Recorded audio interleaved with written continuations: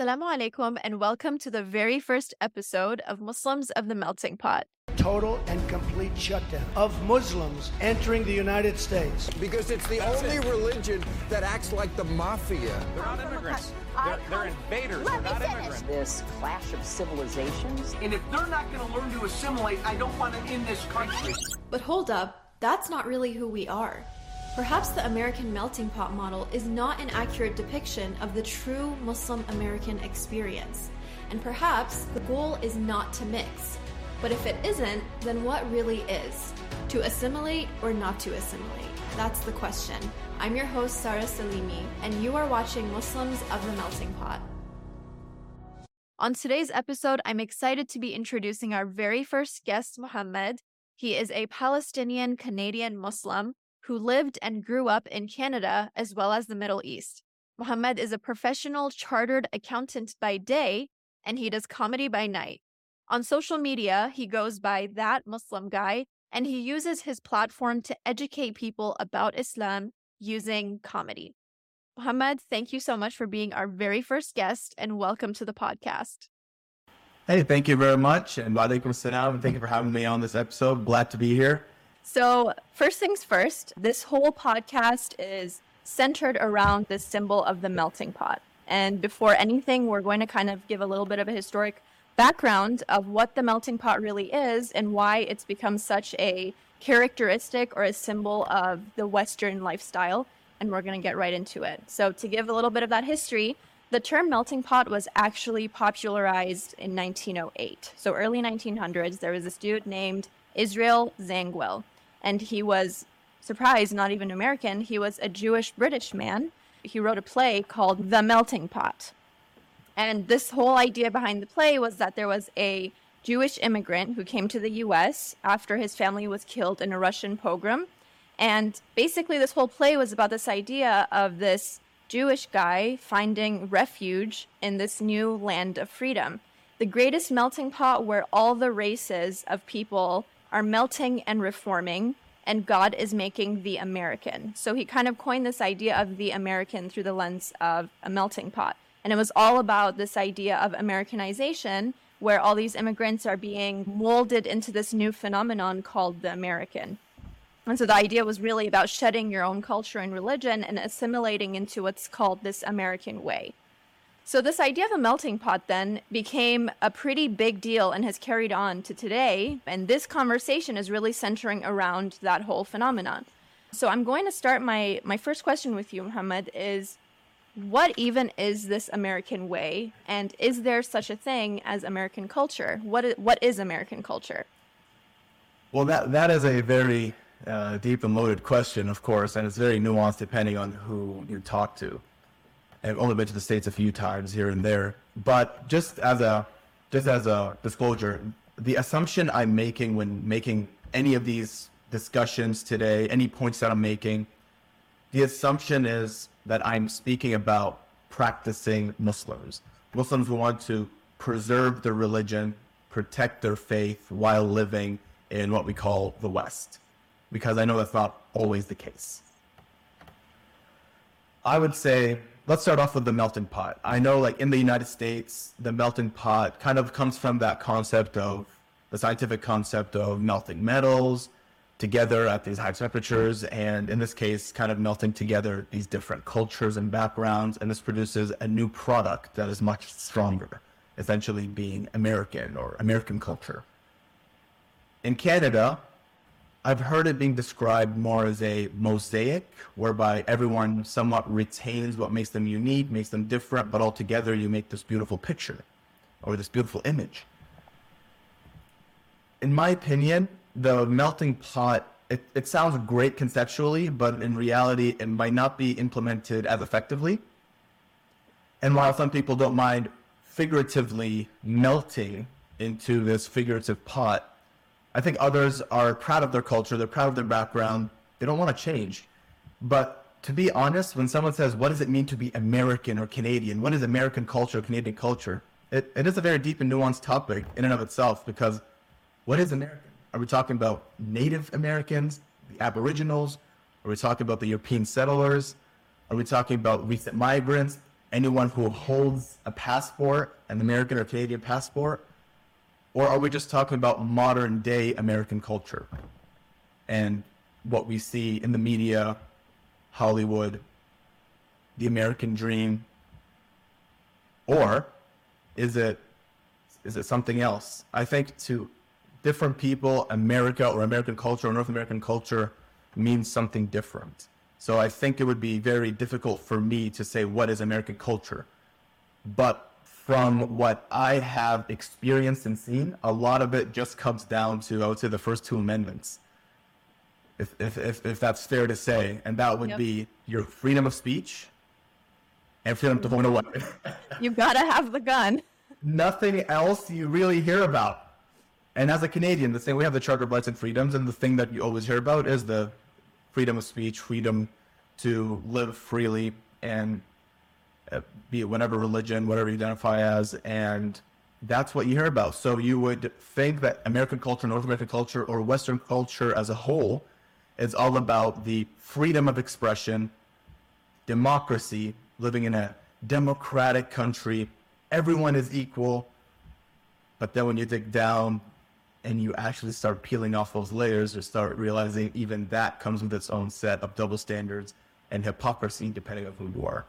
Absolutely. And you mentioned the rights, right? The rights we have, whether it's freedom of speech and expression, the right to bear arms, everything that technically is considered a right in this country. You could even say those rights and the ways they're implemented are subjective. And like you mentioned, is it really the freedoms that we think we have? Do we really have?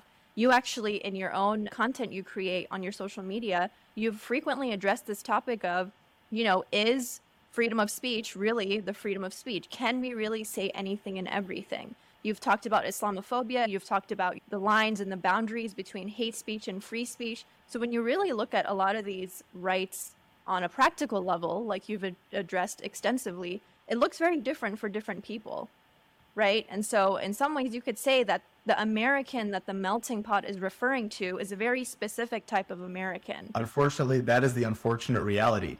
If, for example, if we're just to take a look at Europe and what recently happened in Europe, in Sweden to be exact, there's a Danish-Swedish far-right extremist leader who burnt a Quran or a copy of the Quran in front of a Turkish embassy, an obvious act of provocation.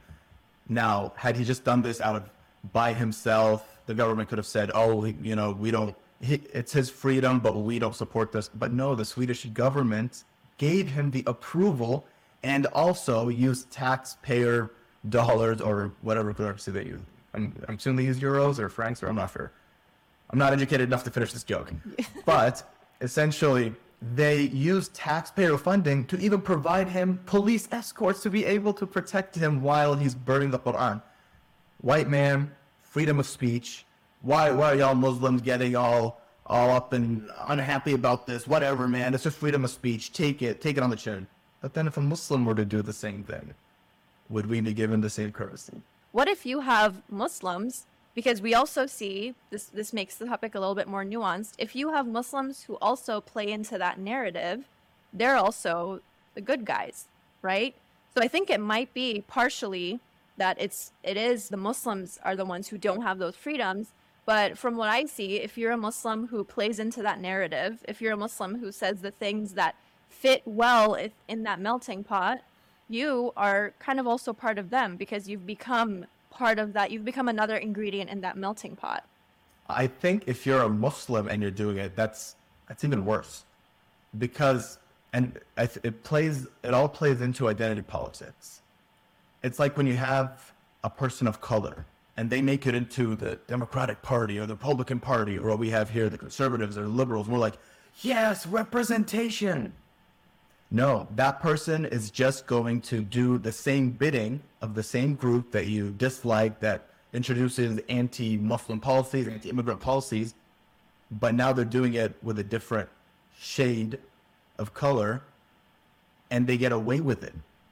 Would you say then that Muslims who become part of this are doing more damage than the first group, than, that privileged white American? Which one do you think is doing more damage to this idea of a Muslim identity in the West? If someone who is white and they are obviously spewing these Islamophobic, anti-brown, anti-person of color, anti-Muslim rhetoric, you know, oh, that's the enemy right there. That's someone we need to stand up to. Versus if it's someone wearing a hijab or a man in a beard calling himself Muhammad whatever and spewing the same rhetoric. And now even people who may have been on your side, they're like, but even Muslims are now pro the Muslim ban. So there's probably something to it. And then that causes more harm. And controversial opinion. But I'm not one of those people who sit down and go, Trump was the worst president in the world. I'm like, no, the Obama administration was equally bad, if not worse. And that's the main problem. And I think Loki said this in one of his work. He said, which song was it? He said, the agenda doesn't change with the race of your president. Well, I'm glad to know you're endorsing Trump for 2024. Trump, where's my red hat? Where's my red hat? No, so what I'm saying is, with Obama, for example, everyone looked at him as, the first black president, very well-spoken, very charismatic.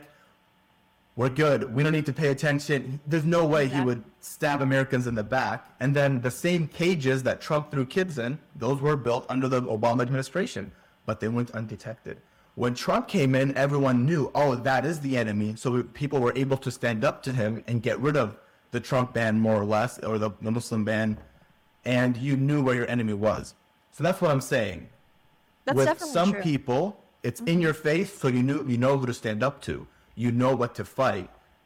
With others, they give you these nice words. They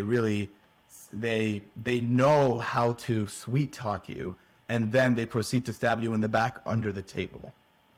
That's the worst. I would argue that that's a lot more complicated because, like you said, if you see something that is at direct odds with your identity and who you are, it's so much easier to take a stance against it. But this leads us into the next question, is like this idea that even within the Muslim community in the West, and specifically North America, there's different factions. Some people say it's like the moderate Muslims, the liberal Muslims, the conservative Muslims. I think labels sometimes are not the most helpful, but we do have to acknowledge that there are Muslims who are increasingly finding it much more convenient to assimilate into American society, often at the expense of Islamic values themselves. But my next question really hits us at this topic of what does it mean to be American or Canadian or what in a Western country and Muslim at the same time, while also being ethnic and cultural. So you're Palestinian yourself, I'm Iranian. What does it mean to be American and Palestinian or Iranian and belonging to all these different identities at the same time? How does that work? So if I'm Palestinian, you're Iranian, is this podcast even legal? This is probably a violation of the freedom of speech. I can feel the resistance. Anyways, as we get shut down. Mm-hmm. Yeah, again, a very interesting and deep topic, but let me cover it this way. So what does it mean to be American and then Muslim and having a different cultural and ethnic background? How do we make sense of all this? Well, I would say being American or being Canadian, shouldn't it allow you to have those identities? Or you would think? So personally, I would say that should be the modern day definition of American or Canadian. Someone who can legally call themselves American or Canadian. But of course, we know that's not what people mean. We know that's not what it really means. Because if I tell someone I'm Canadian and they're like, oh, Mo, but where are you is... from? Exactly. But even before then, they give you a compliment, and that's, your English is so good. And then it just keeps going down that rabbit hole. So you understand when someone says, are you Canadian? Are you American? We know what they mean. Mm-hmm. So where does the challenge lie? Exactly. Well, from one end, what are those challenges that are really characteristic of having all these different identities in one? From one end, you have the law, what you can and cannot do. You have and then from the other end, you have your cultural background, your religion, your morals and value system, and sometimes these things clash.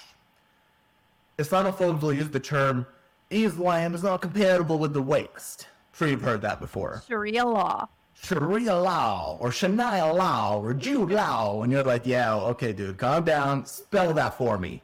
Exactly. So I would say, first of all, the people who say that Islam is not compatible with the West, it's a great way to scare people. It's fear-mongering.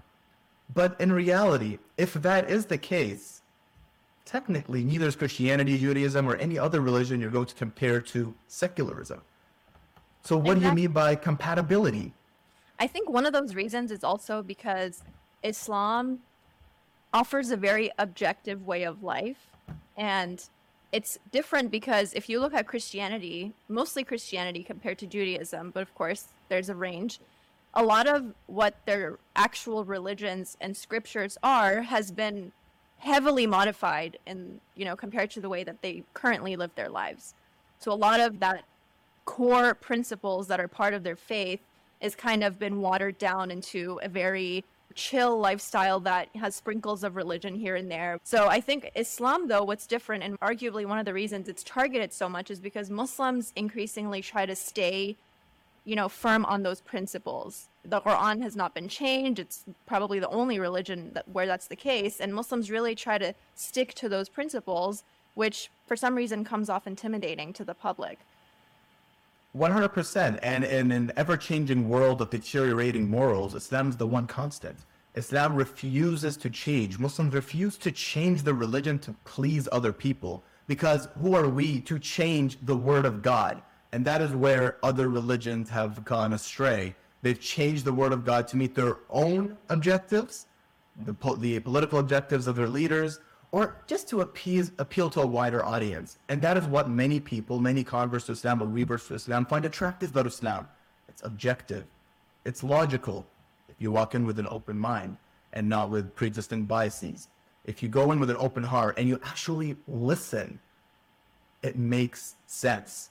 And because we refuse to change, people are telling us to assimilate and integrate. Islam needs to be reformed. And you're like, actually, no, the solution does not need to be reformed just to please you.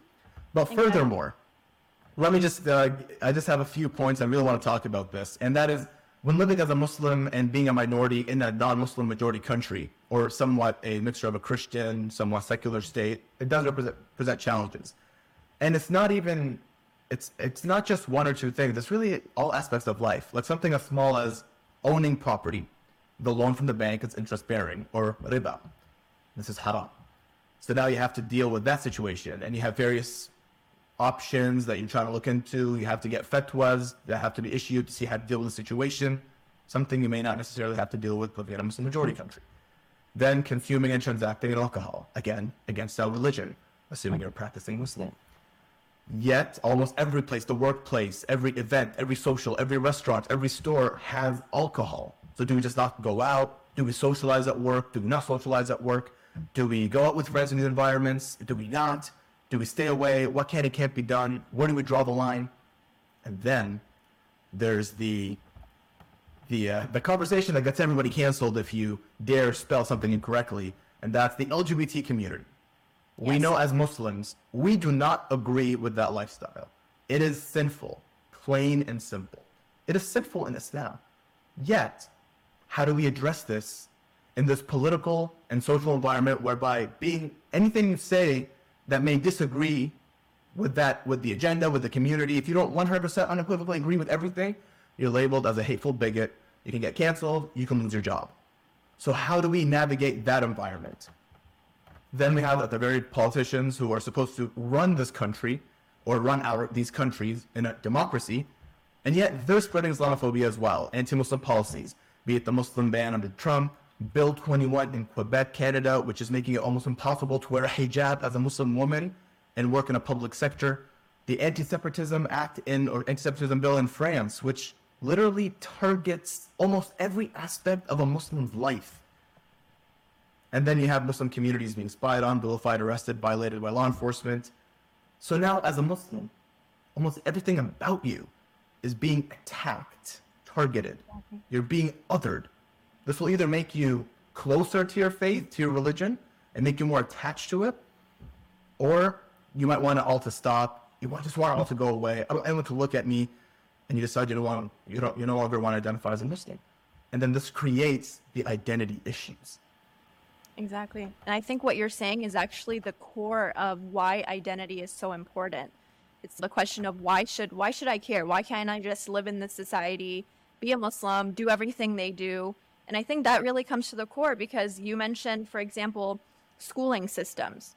It's not just about how I'm living my life right now as a Muslim. I might be able to get away with all of this in my generation, but what about the next generation? What about the kids I'm going to raise in this society? As we're moving further and further into this moral decay that's kind of become characteristic of Western societies, and increasingly liberalism as, you know, a system itself where it's an increasing degradation of moral, natural, every kind of boundary, just a boundaryless world where there are no rules.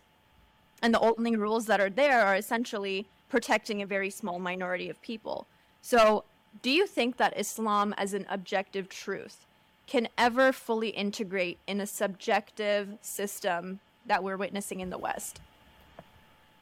Again, it depends on what you mean by integrate and assimilate. So when people say you need to integrate, you need to assimilate, if what they're saying is you need to let go of your religion, you need to let go of your beliefs, you need to let go of your value system the moment you cross this border, and the moment you come in, you agree with us. Every single thing you must conform. First of all, I'll ask you, who's us? Because you have the atheist, secular-minded Americans. You have the Christian Americans, the hardcore Christians.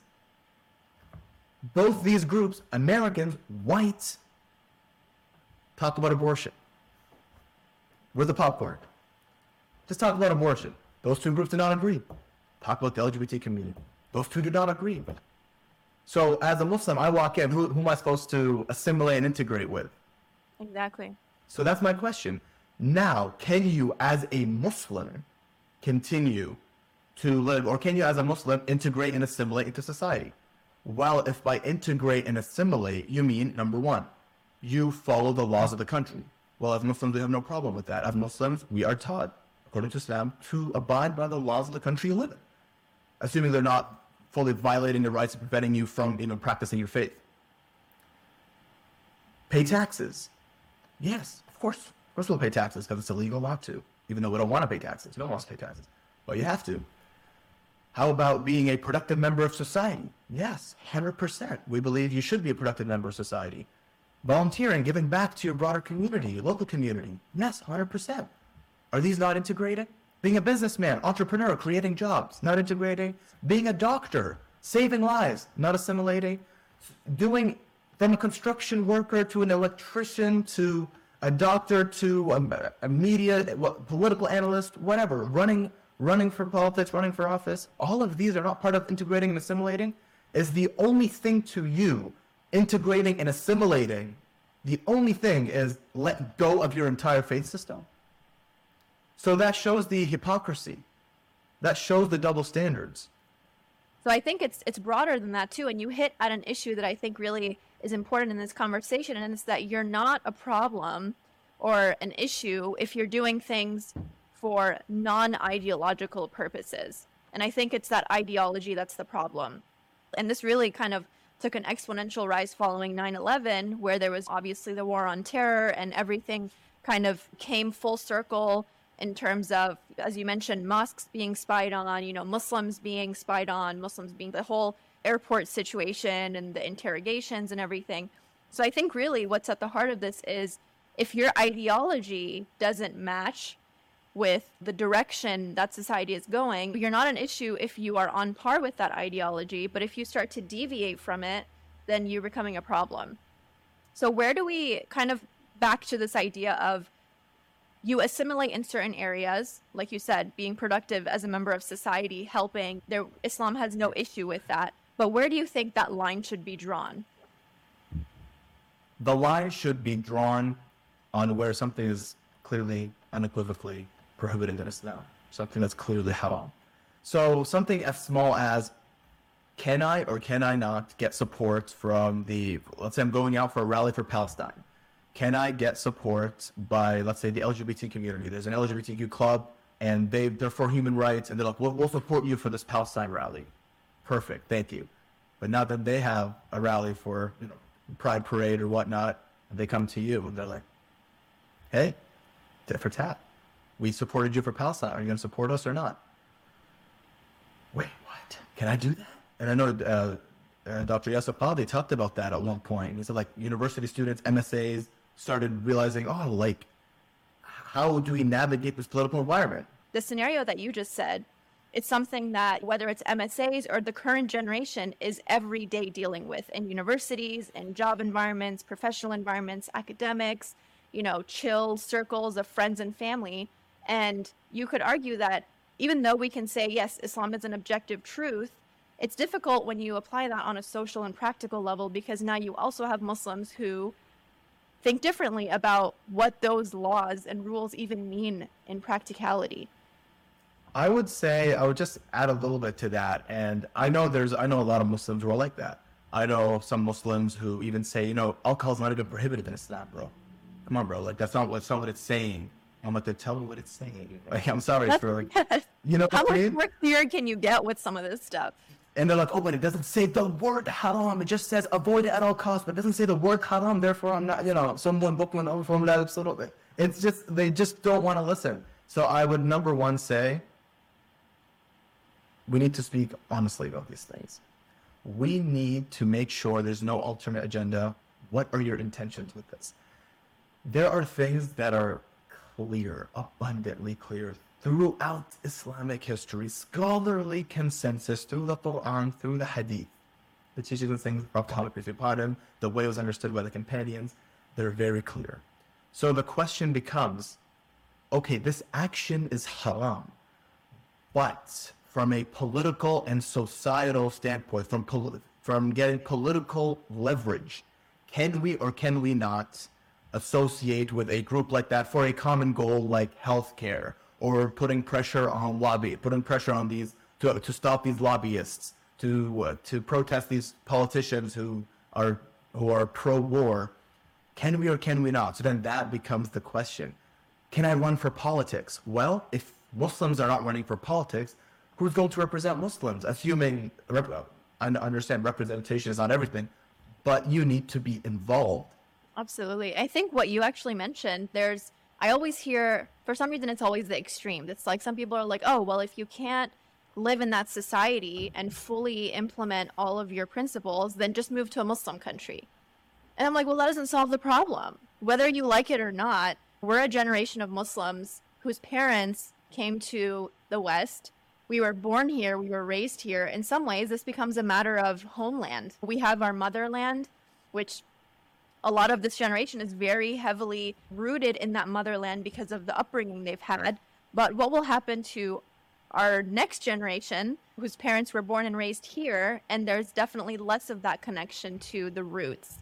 So that also becomes a whole different conversation of how do you navigate those? Do you also send them back home, and like we're just going to mass immigrate back to our parents' countries? Or is it, maybe it's not go and leave the country, and maybe it's not fully assimilate and do everything, whatever the American way looks like. But like you said, there has to be something in between. You have to be a member of that same society, but as an individual who has a dignified and rooted and principled lifestyle, there are red lines that have to be drawn. Or we don't even show that we're Muslim. You have Muhammad, you have Abdurrahman, who's called Abi, and Mo. And I'm Mo, and I do go by Mo many times, actually, yes. But I make sure to let them know my name is Muhammad. You can call me Mo. Well, if you go by Mo, then I'm sorry to say, but you're part of the problem, sir. I'm 50% of the problem. The other 50% is my personality. Anyways.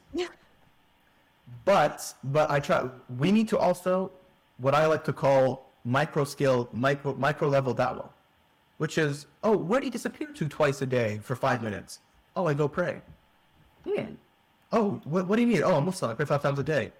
Well, I mean, you mean meditate? Meditate? Yeah, something like that. What, 5 times a day for my God? Spiritual, but Allah. not religious. And then you're allowed to do yoga, but, when you do it for God, you're a brainwashed religious fanatic. Infidel, yes. Infidel. But communication, being able to show our faith, because that is where it starts.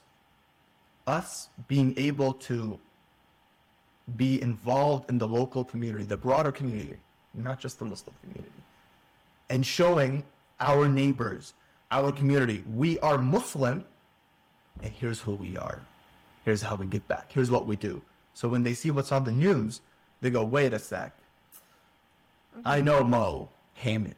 And I think in the context of Muslims in specific, one of the biggest steps I would add on to your points is when you have these discussions, I think it encourages a lot more Muslims to be proud and unapologetic about their faith, where I don't have to, for example, hide the fact that I need to pray, or I don't need to go to a corner and make sure no one sees me. For some reason, these are all somehow discomforts that a lot of times Muslims have because subconsciously they're like, other people will view me as different and dangerous. So I think these conversations should be, like you said, had more, acknowledging that we may have differences, but we can practice our faith unapologetically. And I think that greater conversation provides for much more confidence in being able to, practice our faith the way we would like to. I think that in itself should be a reason why Muslims should be prouder for their faith, because they aren't just going with the flow. If there's like a new social norm suddenly, everything that was considered abhorrent a century ago is now completely fine. That doesn't mean my moral compass should change. That just means I should be proud that my religion has offered me a moral compass that doesn't change over time, that remains constant and rooted in narration and scripture. So to kind of close this, I wanted to ask you one last question and end it practically. What is one step that you and I, or anyone listening to this, can take to really address this issue of identity at its heart? What's one step we can take to kind of break down this idea of Muslims in the melting pot and have those conversations we discussed are so necessary? My final piece of advice would be, from my experience, number one, be proud of your identity as a Muslim, be it a Muslim Canadian, Muslim American. Be proud of your identity. Number two, the importance of being educated, knowing our religion, not just superficial level, but actually being knowledgeable, enrolling in courses, going to halaqas at the masjid to learn our religion, to strengthen our faith. And then number three, understanding, and this is a lifetime process, understanding that you'll never please everyone. You will never please everyone. Be proud of being a Muslim. And finally, please Allah, because no one else is worthy of pleasing, and no one else will ever be happy. Thank you so much. That was actually a really nice way to kind of wrap up the discussion we had. And I'm really glad I had you on the episode. I learned a lot from you, and I hope you enjoyed the conversation. And I definitely look forward to having you back for other episodes, for sure. Yeah, no, definitely. Thank you for having me. This was a pleasure, and I definitely look forward to future episodes. And thank you all for joining us on this very first episode of Muslims of the Melting Pot. We look forward to having you join for future episodes. And if there are any topics related to Muslim identity in the West that you would personally like to explore, let us know in the comments below. Assalamu alaikum.